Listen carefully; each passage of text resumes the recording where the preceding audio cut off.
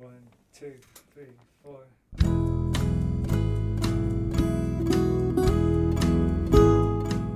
Hello, you're listening to the Skylight Books podcast series. We are a general interest independent bookstore located in the Los Feliz neighborhood of Los Angeles, California. This year, because of the coronavirus pandemic, we've had to close our store and cancel in-person events. But Skylight is your neighborhood bookstore, and we are finding ways to create community even while we're far apart. In the coming weeks, we'll be putting out lots of new audio content to help you discover new books, connect with authors, and check in with your favorite booksellers. To learn more about how you can help keep Skylight alive, please visit our website at skylightbooks.com or check out our social media accounts on Twitter and Instagram. You can subscribe to the podcast on Podbean, iTunes, and Spotify. Thank you for listening and enjoy.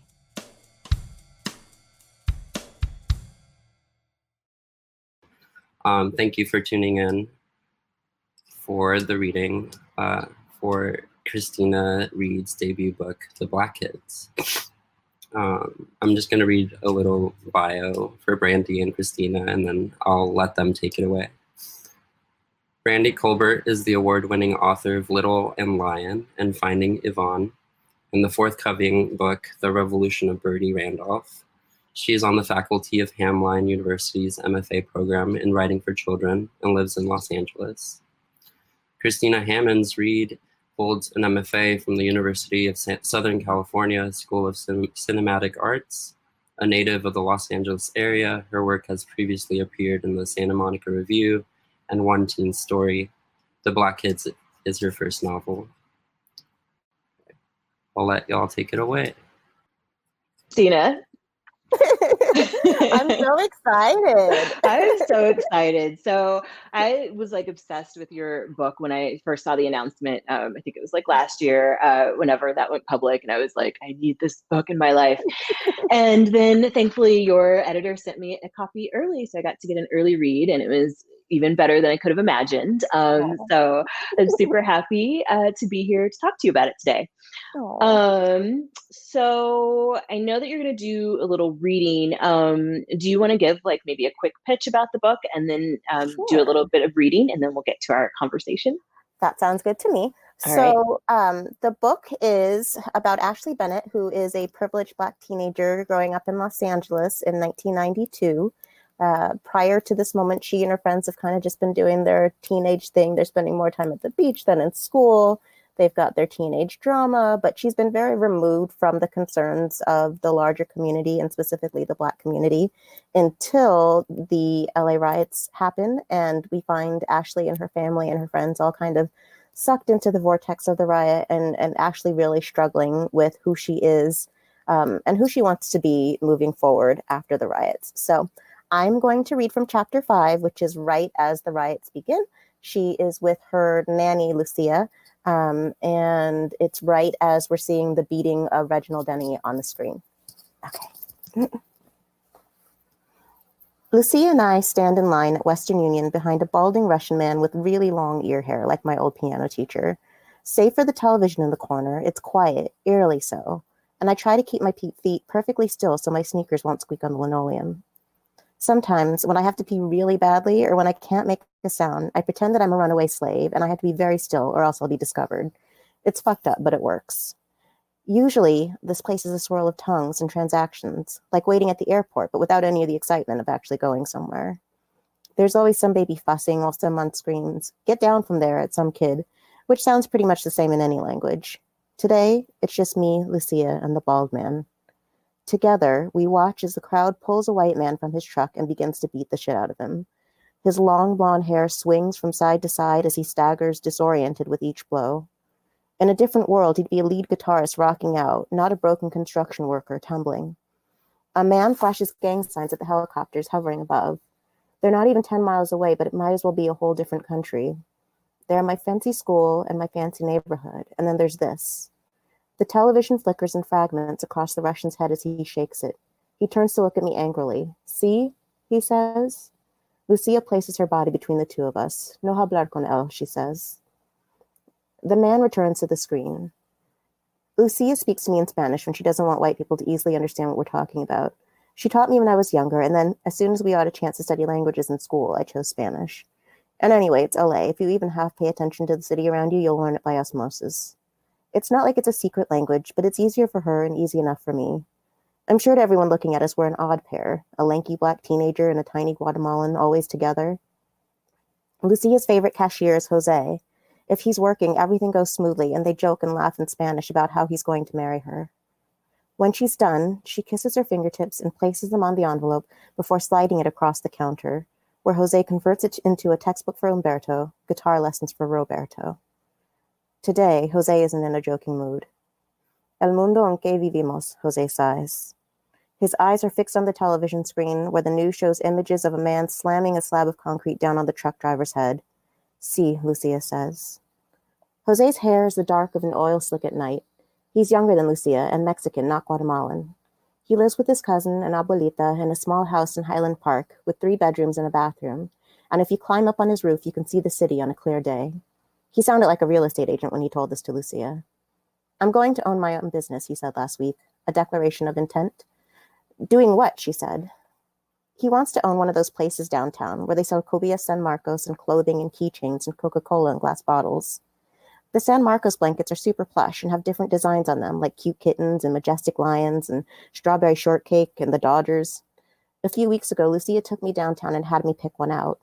The air downtown is always the color of a nasty loogie, but I like the buildings because they've got character, which is also why I love the blankets. The one I chose had a white tiger on it, lounging like a queen. You'll take it with you when you go to college, Lucia said, and it was like she was preparing both of us for goodbye. I wish I could take you with me to college, I joked, and we laughed. But then I felt kind of bad because it made it seem like Lucia was my personal servant. When I was younger and had a nightmare, I would walk downstairs to Lucia's room and crawl into bed with her, and she would tell me stories about her boys and her country and the handsome but very bad man double she divorced before she ran to the United States. He did unforgivable things, she said, for what he thought were the right reasons. She used to think so too until she didn't. And so he became the villain in my bedtime stories. Tell me about Arturo, who lives in the house by the bridge, I'd say. Jose is not like Arturo, I say to Lucia. Jose is a good man. What's a good man, Lucia sighs. They're all good until they're not. But I see the way she looks at Jose, like maybe she'd like to sell Cobias and clothing and knickknacks and Coke and glass bottles with him. Like maybe she could sit up on his roof, cuddle up in a blanket, and watch the fireworks over Dodger Stadium. I can see her dreaming up their life together and deciding maybe they could be good. I wonder if she's going to tell him today that she's leaving soon. Although I try not to watch, my gaze finds its way back to the television screen. The truck driver lies on the ground in a halo of his own blood and hair. Nobody goes to help him. The police are nowhere to be found. Some man walks up, takes a wallet right from the truck driver's pocket, and runs off. Finally, the truck driver gets to his knees, and another man comes up almost out of nowhere and appears to kick him in the head. I feel myself wince. Go out with me, Jose says. It's the first time he said it for real and not just as a joke. On the television, the man drags himself into his truck and tries to drive away. The people at the intersection continue to throw anger at passing cars. From up above, it looks like somewhere I've driven through 1,000 times, but also somewhere I've never been. I bet my dad would know where it is. Okay, Lucia says softly to Jose. And I look over at her because she's going home to Guatemala, and what's even the point of going on a date when you're going to leave? But maybe that bloody truck driver made her forget. Or maybe he reminded her while she left. Or maybe being around Jose makes her think she might want to stick around a little bit longer. Jose completes the rest of the transaction in silence. On our way home, as we cross the street, Lucia reaches for my hand like she used to when I was little, and even though I haven't done so in a long time, I hold it. By the time we get home, the city is burning. The buildings are stripped bare, and people yank the guts through their skeletons. Lucia hands me a small envelope. The Katzes said it was accidentally delivered to them. They kept forgetting to bring it over. You open it, I say. My heart feels like it's going to fall out right on my chest and splat on the kitchen floor. It's your future, mija. The envelope says my future's been waitlisted. I want to cry. I'm in at other schools, really good schools even, but Stanford is a school I want. Close to home, but far enough away to be some other me. Somewhere I can briefly stop being a sister and a daughter, but only an hour's flight away in case Joe needs me. I don't know for what exactly. Maybe in case her broken brain delivers a rough uppercut, and she needs me to pull her up, squirt some water in her mouth, ice her bruises, and tell her to keep fighting. I need to be somewhere I can still feel the ocean, my ocean, in my hair and skin. I'm convinced Stanford is the only place I'll thrive. I want to throw up. I want to disappear. I want to crawl into a hole with embarrassment. I feel all of these things and burn up in their atmosphere as I hurtle down. Lucia pats me on the thigh. Everything will work out all right. Instead of crying, I watch. Up goes a shoe store. Up goes a laundromat. Up goes a TV repair store. Up goes a mattress store. Up goes a liquor store. All of it goes up.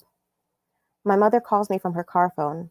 It's going to be a while. I'm going to try to take the 101 to the 405 and see if that's better. I'm afraid to get on the 10. My father calls me from his car phone. I'm okay. I'll get there when I get there. It's bad, really bad. Stay home, okay? Promise me you won't try to go out with your friends. Not tonight. I promise.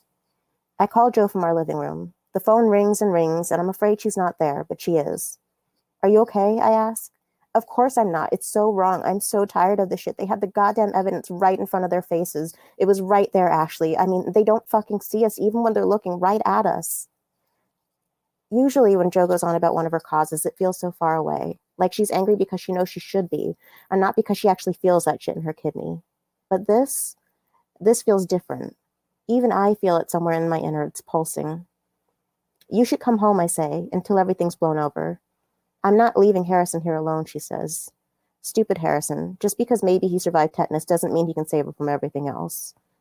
Just bring him here with you. I'm not subjecting him to Mom again after what happened at dinner. Is it him you're really concerned about, or you? I say. She doesn't respond. Jo, don't do anything stupid, please. I think of her handcuffed to her high school flagpole, fighting for brown people halfway across the world. She spent her suspension calling our local congressperson. Jo's the kind of person who would accidentally find herself in the middle of somebody else's riot. Dude, what the hell, Ash? The phone clicks, and then my sister's gone. That's the end of the chapter. That just makes me want to reread the book again, which I'll be doing when my finished copy gets here. Okay, so I have a lot of questions for you, and we'll get to as many of them as we can before we take some audience Q&A. Okay, so, all right, 2020 is, not to start this off negatively, but 2020 was objectively a trash year. Yes. I think Garbage fire of the year. Yeah, I think everyone can agree with that. But I think it's been like an amazing year for fiction. Mm-hmm. So I had, or just books in general, really. Mm-hmm. So I had a book that, is pretty politically themed come out this year. And everyone has just talked about like how timely it is. Partly because of the uprising and the widespread protests against police brutality, which is something that's kind of covered in my book. And I've seen early readers of your book say the same thing, like it's so timely, even though the book was obviously written before anyone knew what this year would look like. And so I'm curious, why did you decide to set the book in 1992? Was there anything that sparked the idea to, revisit this time in history? I think it's multifold. So I wanted to write a coming of age story against the backdrop of like a huge moment of racial reckoning. And I initially thought of the idea back in 2010-ish. I was thinking of it as maybe a thesis film for when I was in grad school at USC. So that was kind of where the germ of the idea took place. And then it just felt like over the years, it grew more imperative and more relevant to what was going on culturally around us. Like between 2010 and 2016, when the short story version of the book was published, we had the rise of the Black Lives Matter movement. We had smartphones taking over. So all of a sudden now this technology is in people's hands. But if you go back to 1992, that's really the first time that we get a civilian capturing police brutality on a single individual in that way, and it's then broadcast into our homes. So it just felt like there were so many echoes that were relevant to our present, and also just, we don't generally hear from the perspective of Black middle and upper middle class kids. Like, how did they deal with these moments of racial reckoning? Like, so much fiction deals with the struggle and deals with inner city youth or kids in the South or kids in these very segregated communities. But for those of us who grow up in more integrated communities, there's still this like huge reckoning that takes place whenever we have these big moments of national and international racial reckoning. So I wanted to create a character who is kind of like a fish out of water in her own pond. So she is of her community. Like she's not the outsider coming in and being like, oh, this is crazy. Like she very much feels like this is kind of where she belongs. But as a Black woman, she's then like, okay, but what does it mean for me to be part of this community? And what does it mean for me to be part of the Black community as it continues on? So all of that felt important. And it also felt important to show how far we've come, but also how far we really haven't come since 1992. Like it's holding a mirror up to the present and also like examining the present and why haven't we come further? Yeah, definitely. I like watched all of these. There's like so many, I'm sure you watched them too, documentaries about the LA uprising. And it's wild. I watched those last year and it was really strange where I'm like, I can't believe how long ago that was. And it still feels like pretty current, sadly. Yeah.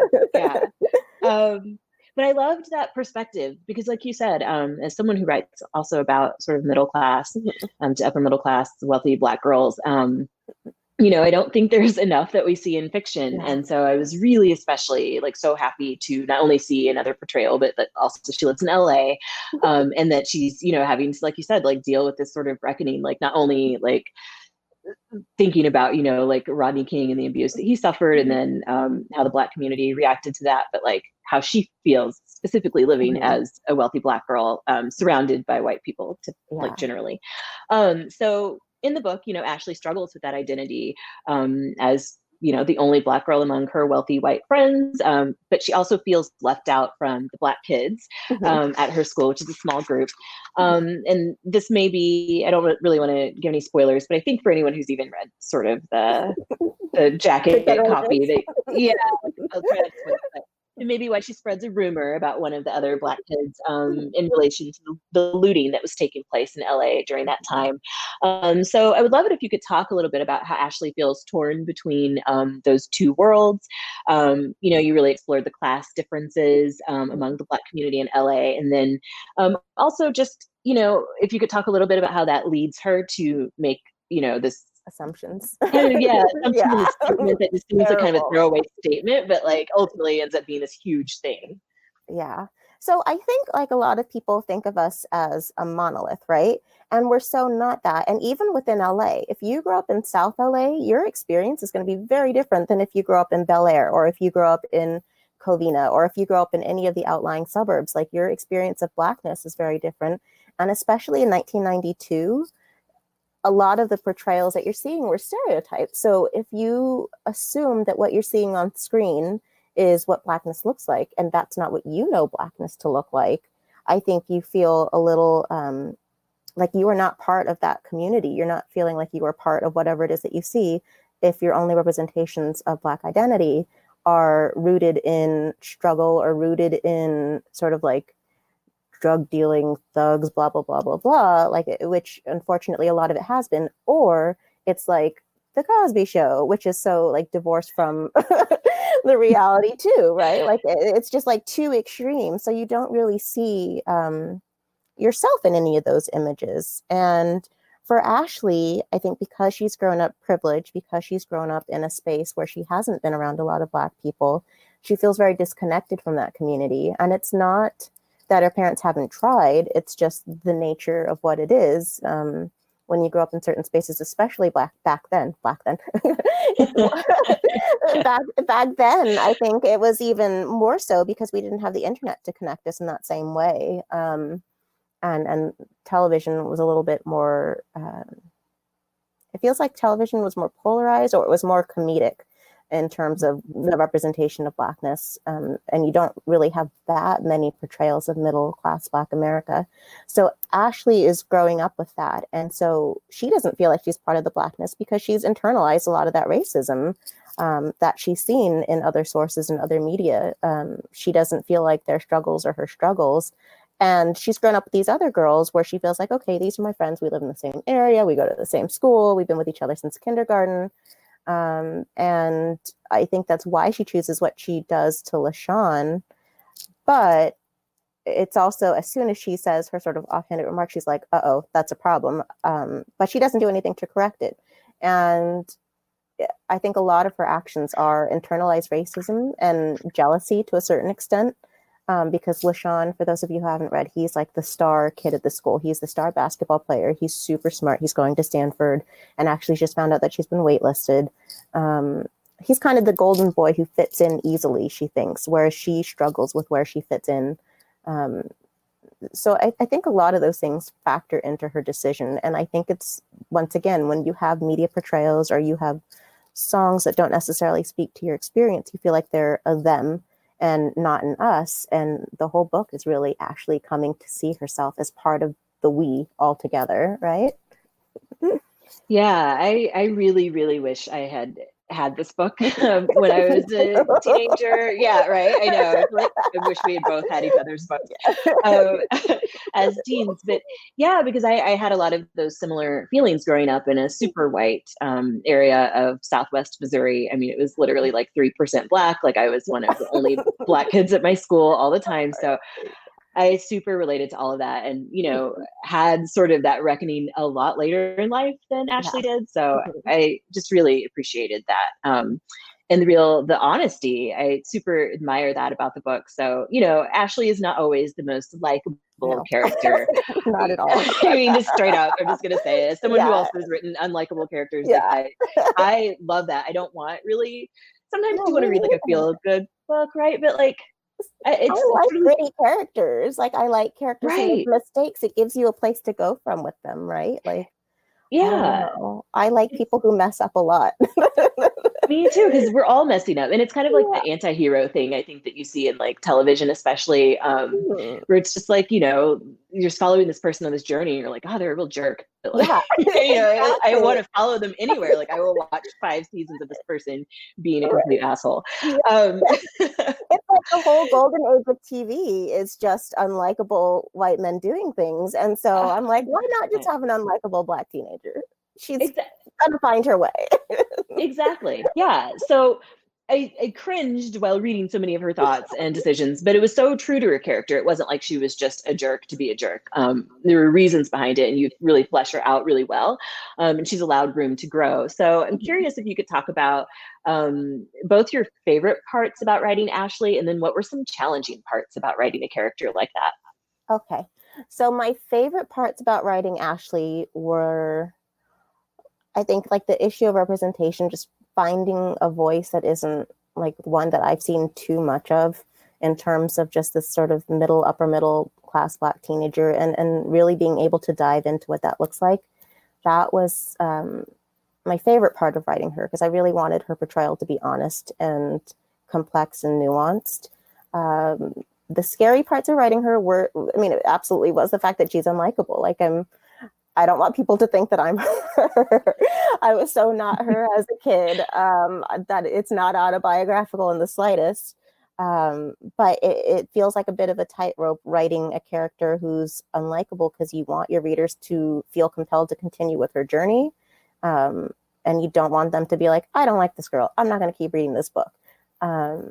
So that was kind of difficult, because I'm like, I'm sure there are some people who are going to open this book and be like, wait a minute, she's not the politically active one. She's not fighting for change. Like, and she's not, Ashley is not the person who is holding signs and protesting right away. It's really her discovery of what does it mean to protest? What does it mean to be politically engaged? And it was important to me that that was the case, because I think not all of us come to these things fully formed. Like, a lot of us, although Gen Z, I think, is actually much better about this than we were. But most of us have like a period of needing to learn and grow and be like, okay, this is what I actually stand for. And so that's really what the book is. It isn't her like going right into the riots and protesting or standing up and saying this is wrong in front of a camera. Like, it really is about her personal journey. And that's both what made it really fun and also really challenging. Yeah, definitely. I love her. I will follow Ashley anywhere. But one thing I love, so even though a lot of it is about, you know, sort of her experience growing up in a white, sorry, there's like sun that I did not anticipate coming in through the side. Okay. One thing I really love about her is like that, even though it's about a lot about like her sort of relationship to her Blackness, versus like, you know, her white friends and this way she's grown up. Like she still has these really complex relationships with her mom, her older sister, and her cousin, who are all Black. So can you just talk a little bit about what you were exploring there with those female relationships in particular? Yeah.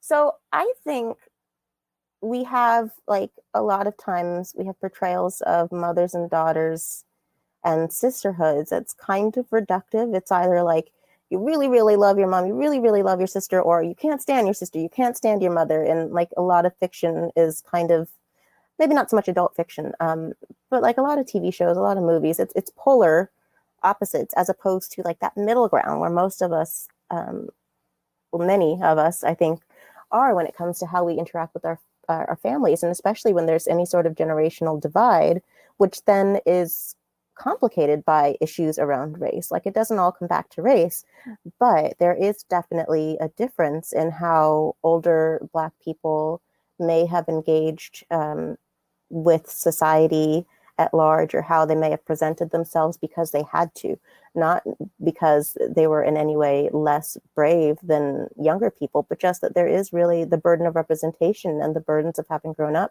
in the civil rights era or before. So with Ashley's parents, they've come of age in this having to work obviously twice as hard to get half as much, and having to present themselves as perfect, and really not having any wiggle room to be anything less than. And so when Ashley and Joe are messier, for them, it's like it reflects on them and their failings. And they're like, but you're a reflection of our family when you're out in the world. And Ashley's sister Jo is very much rejecting that. She's like, no, I'm me. I want to stand for what's right. I want to be out loud. I want to live out loud and sort of do whatever it is I need to do.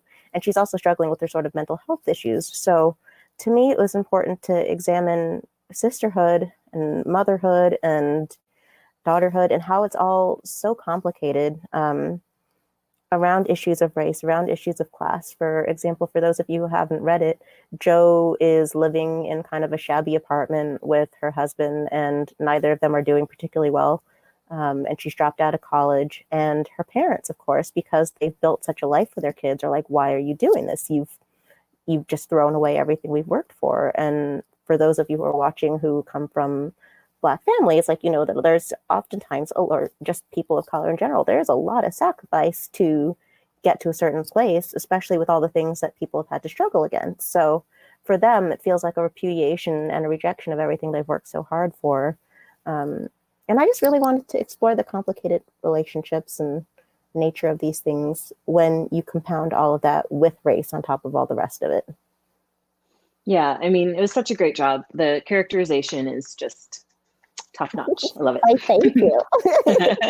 That's high praise coming from you.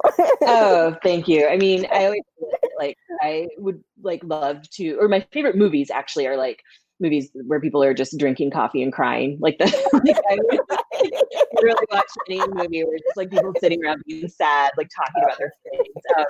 So I love any book. So like every French film, right? Yeah, I know. I'm like behind on my French cinema. I need to get some recommendations from you for sure.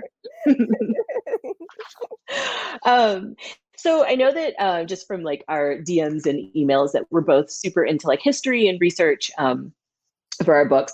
And I watched a video just yesterday where you said that you read Anna Deavere Smith's Twilight, which I just bought last week. You and I are sort of like twins in a weird way. We've never met, but we've got all these like weird coincidences. So I just bought that last week. Super excited about it. So that was part of your research, but what other research did you do? I mean, you are like a native to the LA area, but you know, how did you really dig into that time period? So I think it was multifold. One, I was here then, although I was only 8. So I drew to a certain extent on my lack of understanding of it as an 8-year-old and put it into Ashley as a character in a much more mature way. But when I was 8, I was watching it like, what is going on? I do not understand. There are people who look like me. They're hurting. They're angry. And I didn't understand what I was looking at. So Ashley, to a much greater extent or lesser extent, one of the two, either way, she's looking at it through teenage eyes and has a slightly more complex understanding of the situation, but is similarly removed in like, what is happening? How do I fit into this? And then in terms of research, so I read Anna Deavere Smith's. I read this book there's actually this really great compendium by the LA Times of articles leading up to and including the LA riots and like the immediate aftermath I think it's called Understanding the Riots. I have it somewhere in the other room. But it's really great in terms of just seeing the coverage as it's building and building towards this moment, and how the community was really dealing with Latasha Harlan's death, and also policing up until that point, just how you really feel the unequal policing in what's said by Daryl Gates over like the decade leading up to the riots. And so I think a lot of times the riots are shown as just this like bam moment, but there's really just like it's a buildup that happens. It's a slow and steady build. And whenever I told people I was writing it too, they would always be like, I have a story. So I remember trying to get back to wherever from here. And that was kind of like the cool thing about living here and writing about Los Angeles. So many people have their own stories that they remember in terms of like, I was trying to get back home to Manhattan Beach from downtown, or I had to board up my brother's business because they were all out of wood at Home Depot. And I stole some of those details, right? you want to like use the character details and like the small details. But it was a lot of that, a lot of YouTube. YouTube actually has so many like reporter videos, so you can see how it was being covered. You can see how people were responding. It has just like random footage that other people took as things were happening.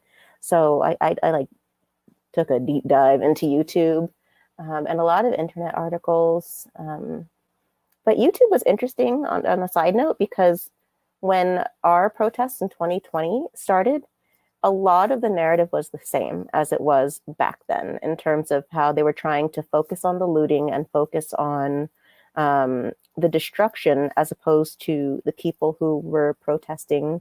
And obviously there was a difference in terms of how those two things looked, but it was very interesting seeing how the media narrative was initially trying to play from the same playbook until they realized it wasn't quite working in 2020. Yeah, right. I know it's really interesting, like thinking about like it feels so long ago, but like it's still not really that long ago, and how much has changed and how much hasn't. Yeah, but I feel like now people, because there's Twitter and there's, you know, Instagram or whatever, and there's like all kinds of social media technology, like people can be like, no, that's actually not how it happened. Yeah, exactly. You're able to push back against the media's portrayal of things, or like inform how they move forward with that portrayal, right? Yeah, definitely, which is a great thing. Yeah. Well, I'm going to move into some questions about craft. So you went to USC Film School, right? Mm-hmm.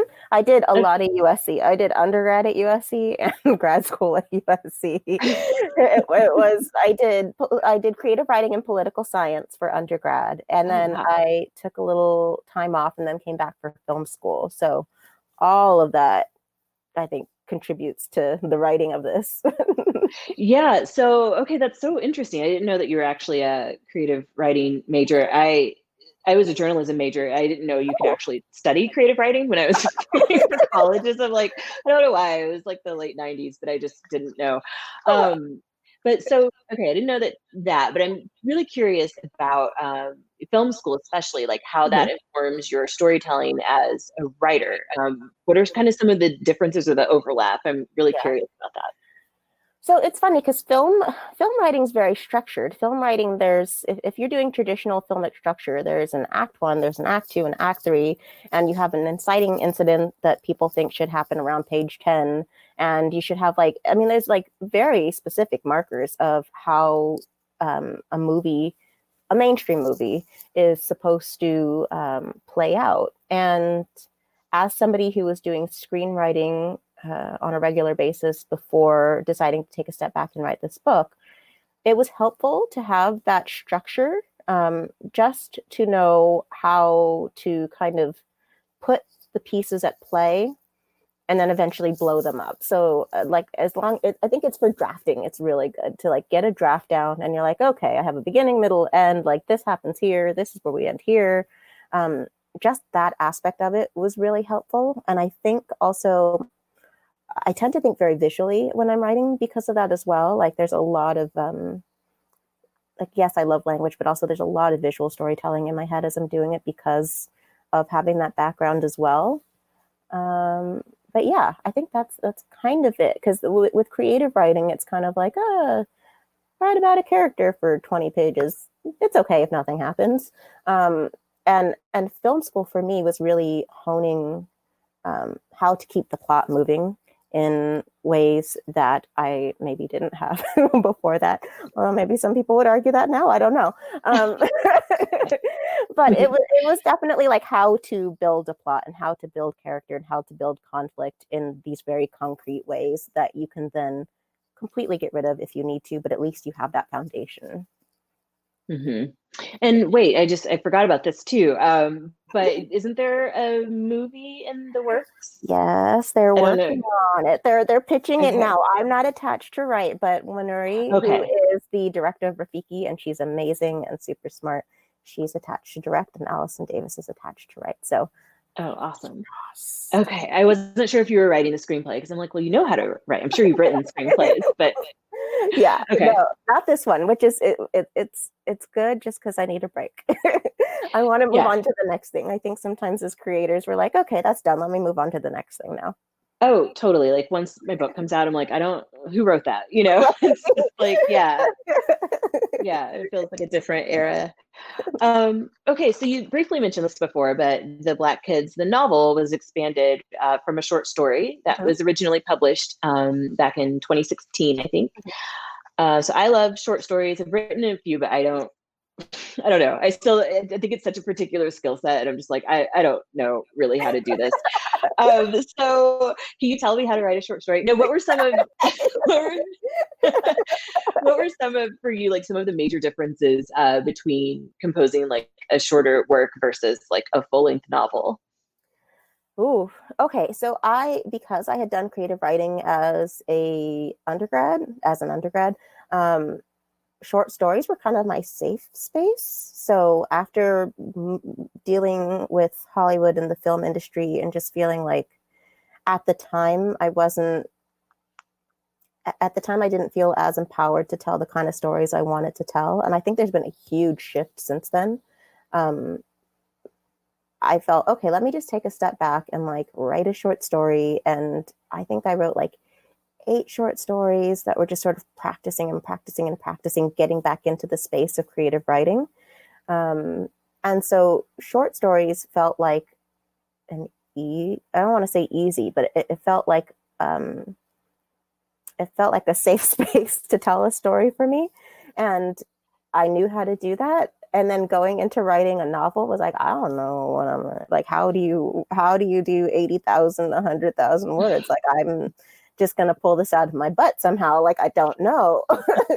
and that's where I actually leaned on the screenwriting training, because I think having had that, like, break it down and outlining made it so it was a little less intimidating to just get started. Because I'm like, okay, well, if I at least kind of know whereabouts certain things should happen, I can write to that end. But a lot of the fiction I love doesn't tell a story in a straightforward manner. Like, a lot of the fiction I really enjoy is like all over the place. You're just like, here's a character's thoughts for a whole chapter, or here's the history of this country for half a chapter. So I kind of wanted to play with form in that way too, in ways that you wouldn't with a short story, where like I can go off and talk about Lucia's experiences in Guatemala and how it relates to Ashley in ways that like maybe a more straightforward narrative wouldn't work. So I don't know, I feel like I'm getting lost in my own answer, but basically it was, yeah. Not at all. It was different. It was challenging, but it was also something I'd wanted to do forever. So I like put it out into the universe, and I'm like, okay, if I just tell people I'm writing a book, I can't embarrass myself, so I have to do it. And it worked. My pride made it so I didn't quit on myself, even when I really, really wanted to.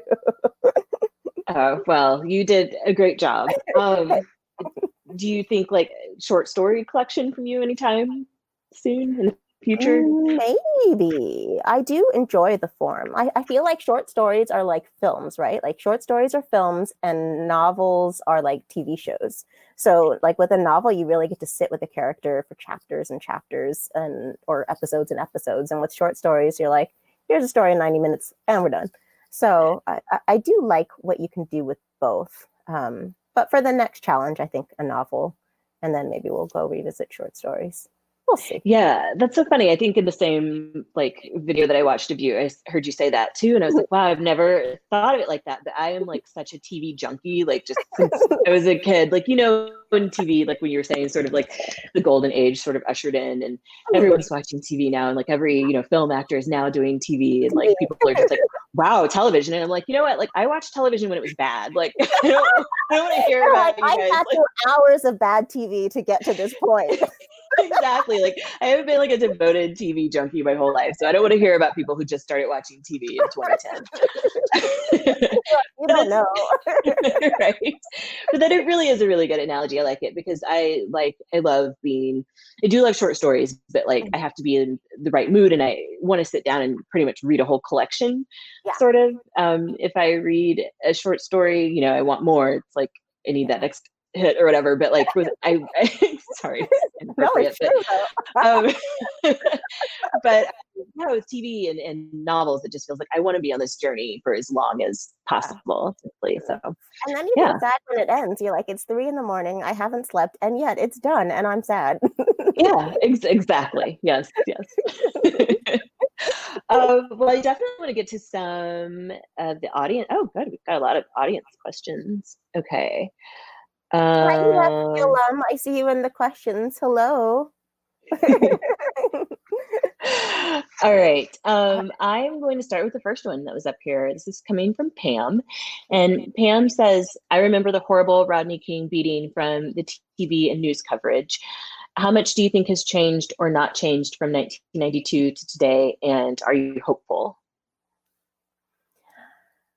I feel it's kind of a mixed bag of a question, right? Because I feel like a lot has changed and also not a lot has changed. The fact that we are having conversations around unequal policing in this way is the change, right? Like it's not that there have been more, it's that we're actually able to see them. It's on our screens. Like we are able to now, as a broader community and not just people affected by it, see the reality that like this is what happens. And Black people have been saying that's what happens for generations, but it is now in 2020 because of technology and because of just how many incidences. You cannot say, oh, well, that kid was at the wrong place at the wrong time, or oh, that person was doing the wrong thing. Like there's a plethora of videos now that just show that this is what happens when somebody who looks a certain way gets stopped by police, or just happens to be on the wrong side of a police encounter. So I think the fact that we're talking about it now and that we have a multiracial, multi-generational, multinational coalition of people saying enough is enough and demanding change, that's the difference between now and 1992. In 1992, it still felt like it was yes, there were allies from other races, but it did feel like it was like a Black issue. It felt like it was, and also because the riots took place in the Black community. And so if you were not,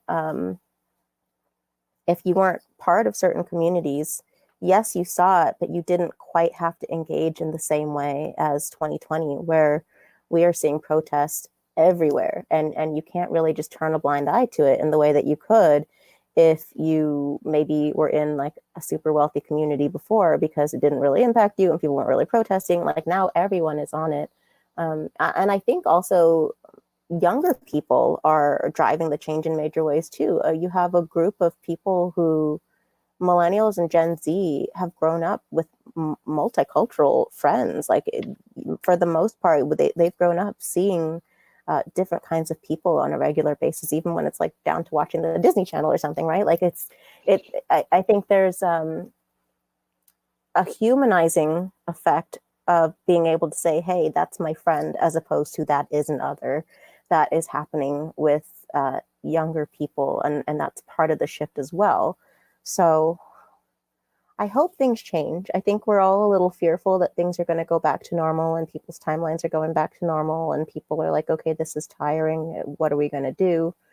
But I purposefully ended the book on a hopeful note because as frustrating as it can be to impact change, we still do change, right? Like you still take those few steps forward and maybe you take a step or two back, but you have to keep fighting for those few steps forward. So that's kind of where I am now. I'm like, I hope we're in our few steps forward. And I think also, honestly, part of what we're seeing now in terms of certain things is the step backwards, right? Like we've seen the step backwards that was a response to Obama's election and people feeling like, okay, maybe we're losing some degree of power. I think that that's kind of maybe where we actually are now is in the step back. So I'm hoping for the steps forward that happen and that we're all kind of waking up, or those of us who weren't awake are waking up. Yeah, totally. That's a great answer. I'm going to steal that next time someone asks me. Just recording that.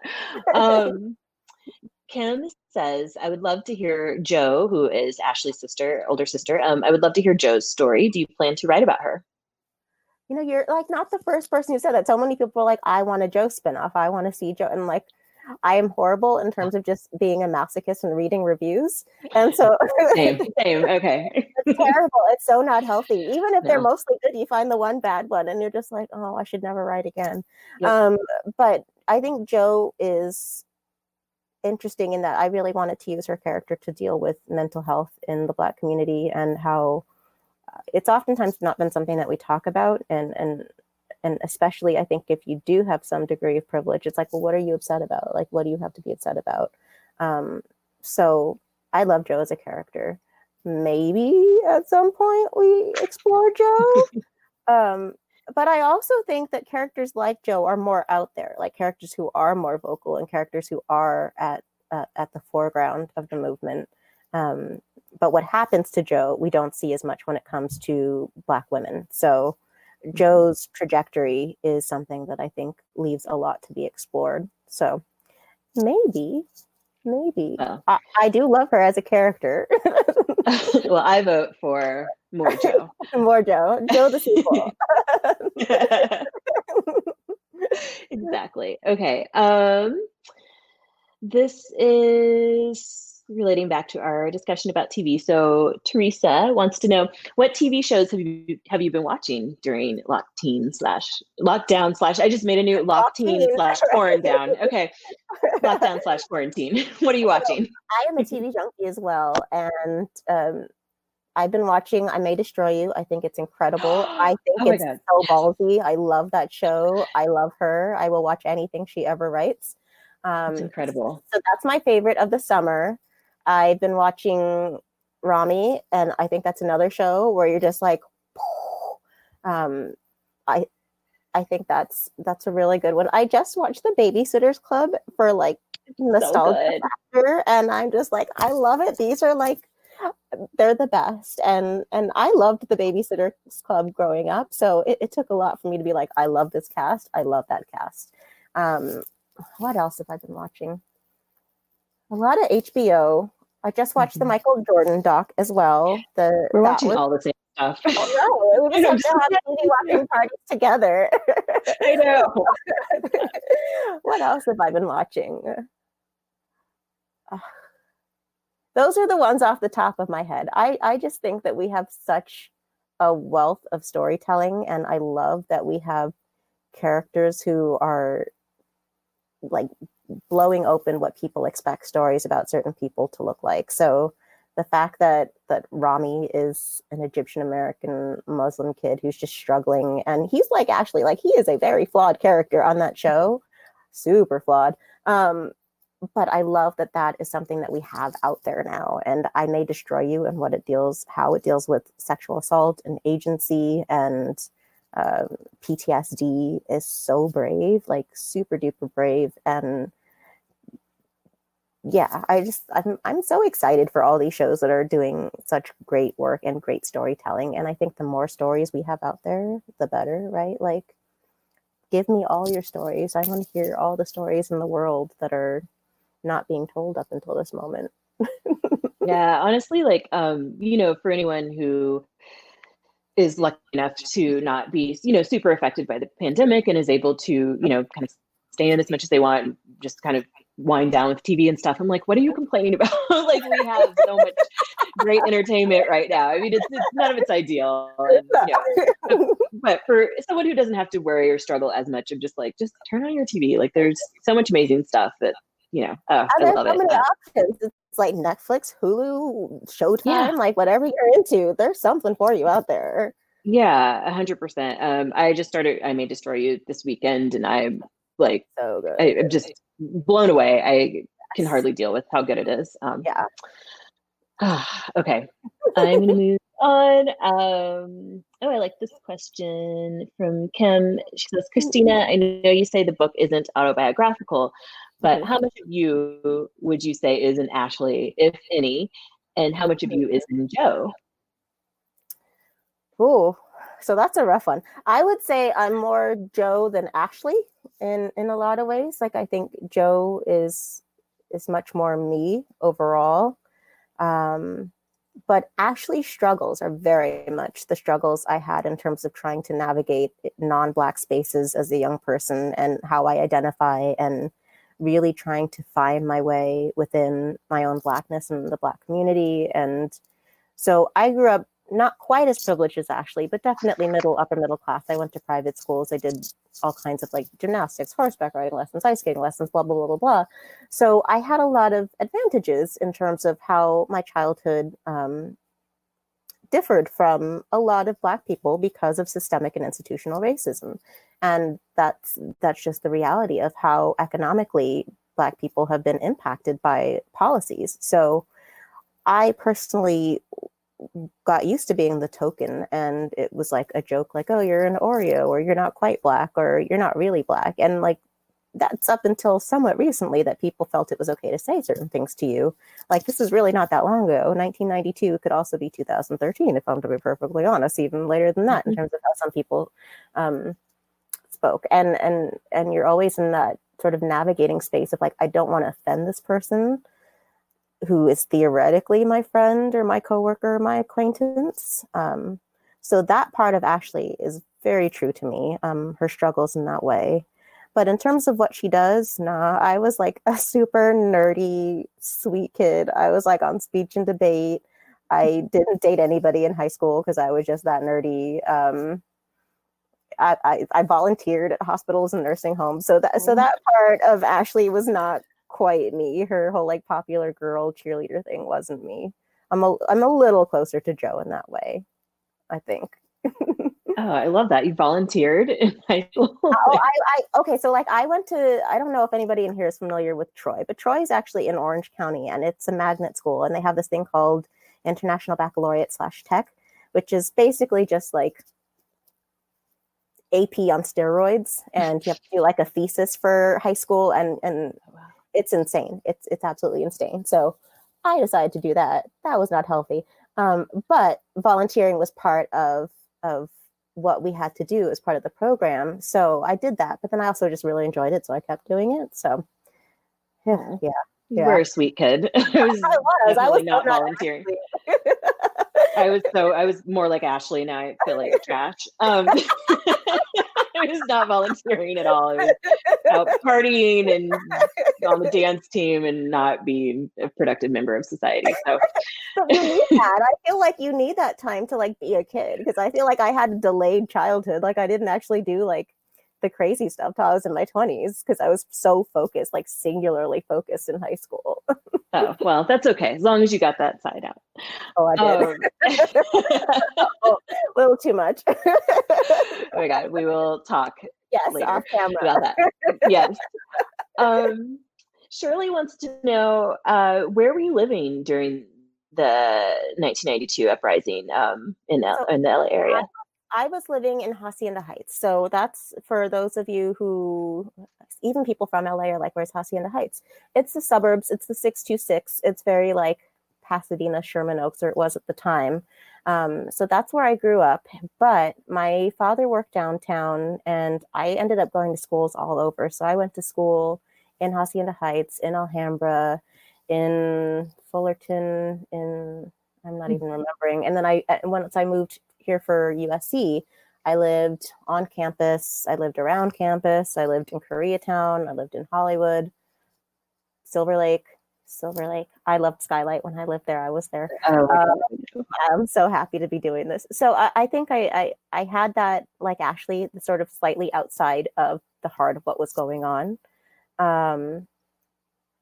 So yeah, I drew on that. Like I wasn't in South LA. I wasn't even like mid-city, but I was close enough to know what was going on, and close enough to have parents who were impacted by it, and close enough to have other people I cared about who were impacted by it. Mm-hmm. I was only 8 too, so I didn't really know. Like I was just like, what is this? What is going on?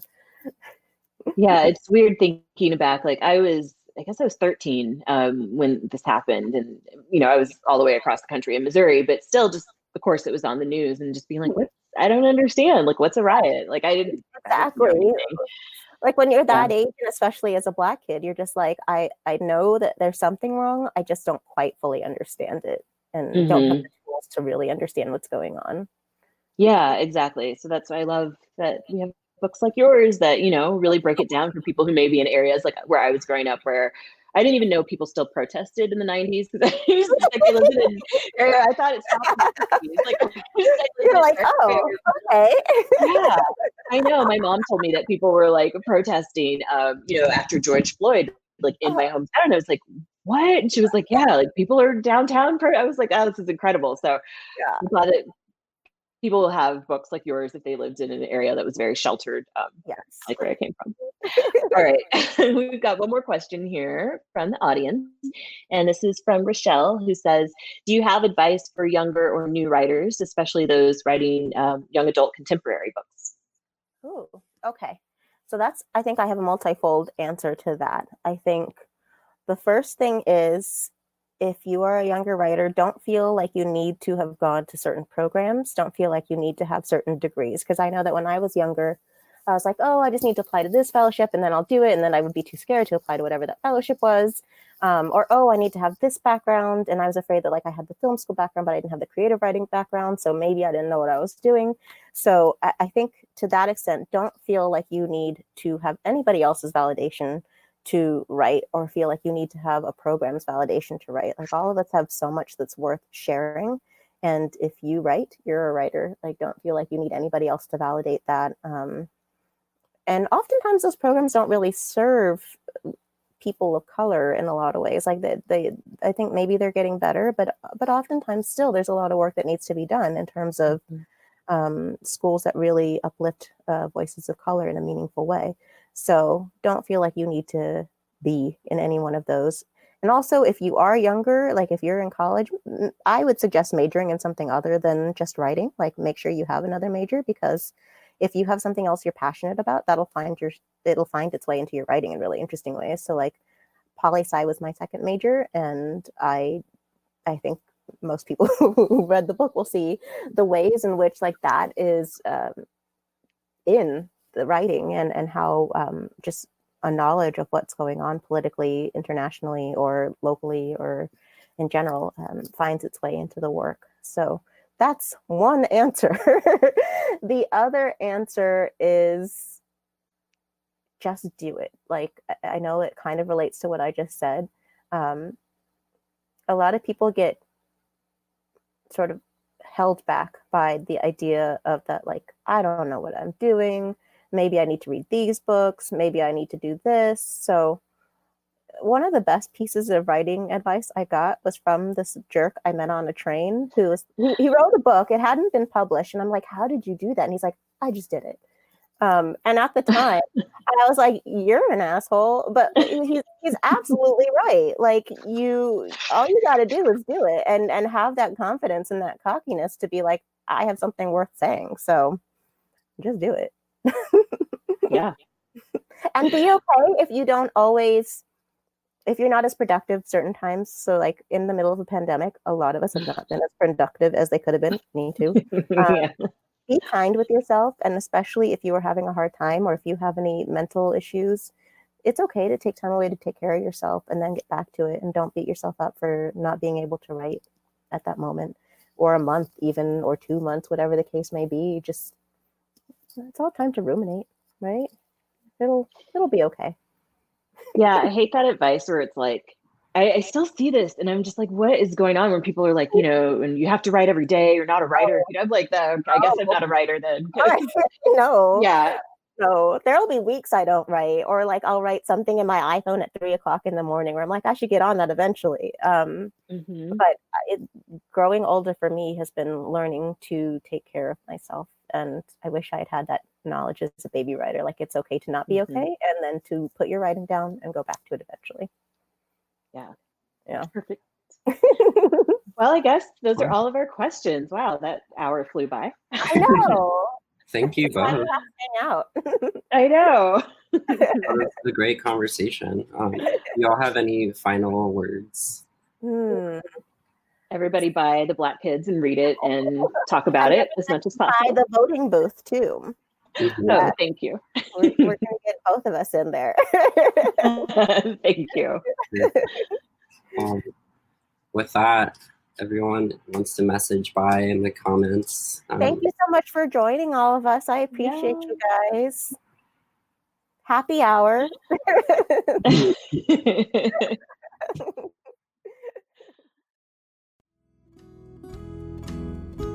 Thank you for listening to the Skylight Books podcast series. Please don't forget to visit our website at skylightbooks.com and make sure to follow us on Twitter and Instagram. Also, don't forget to subscribe to this podcast for more author talks and bookseller conversations. You can find us on Podbean, iTunes, and Spotify. Stay safe and healthy, and we hope to see you back in our store soon.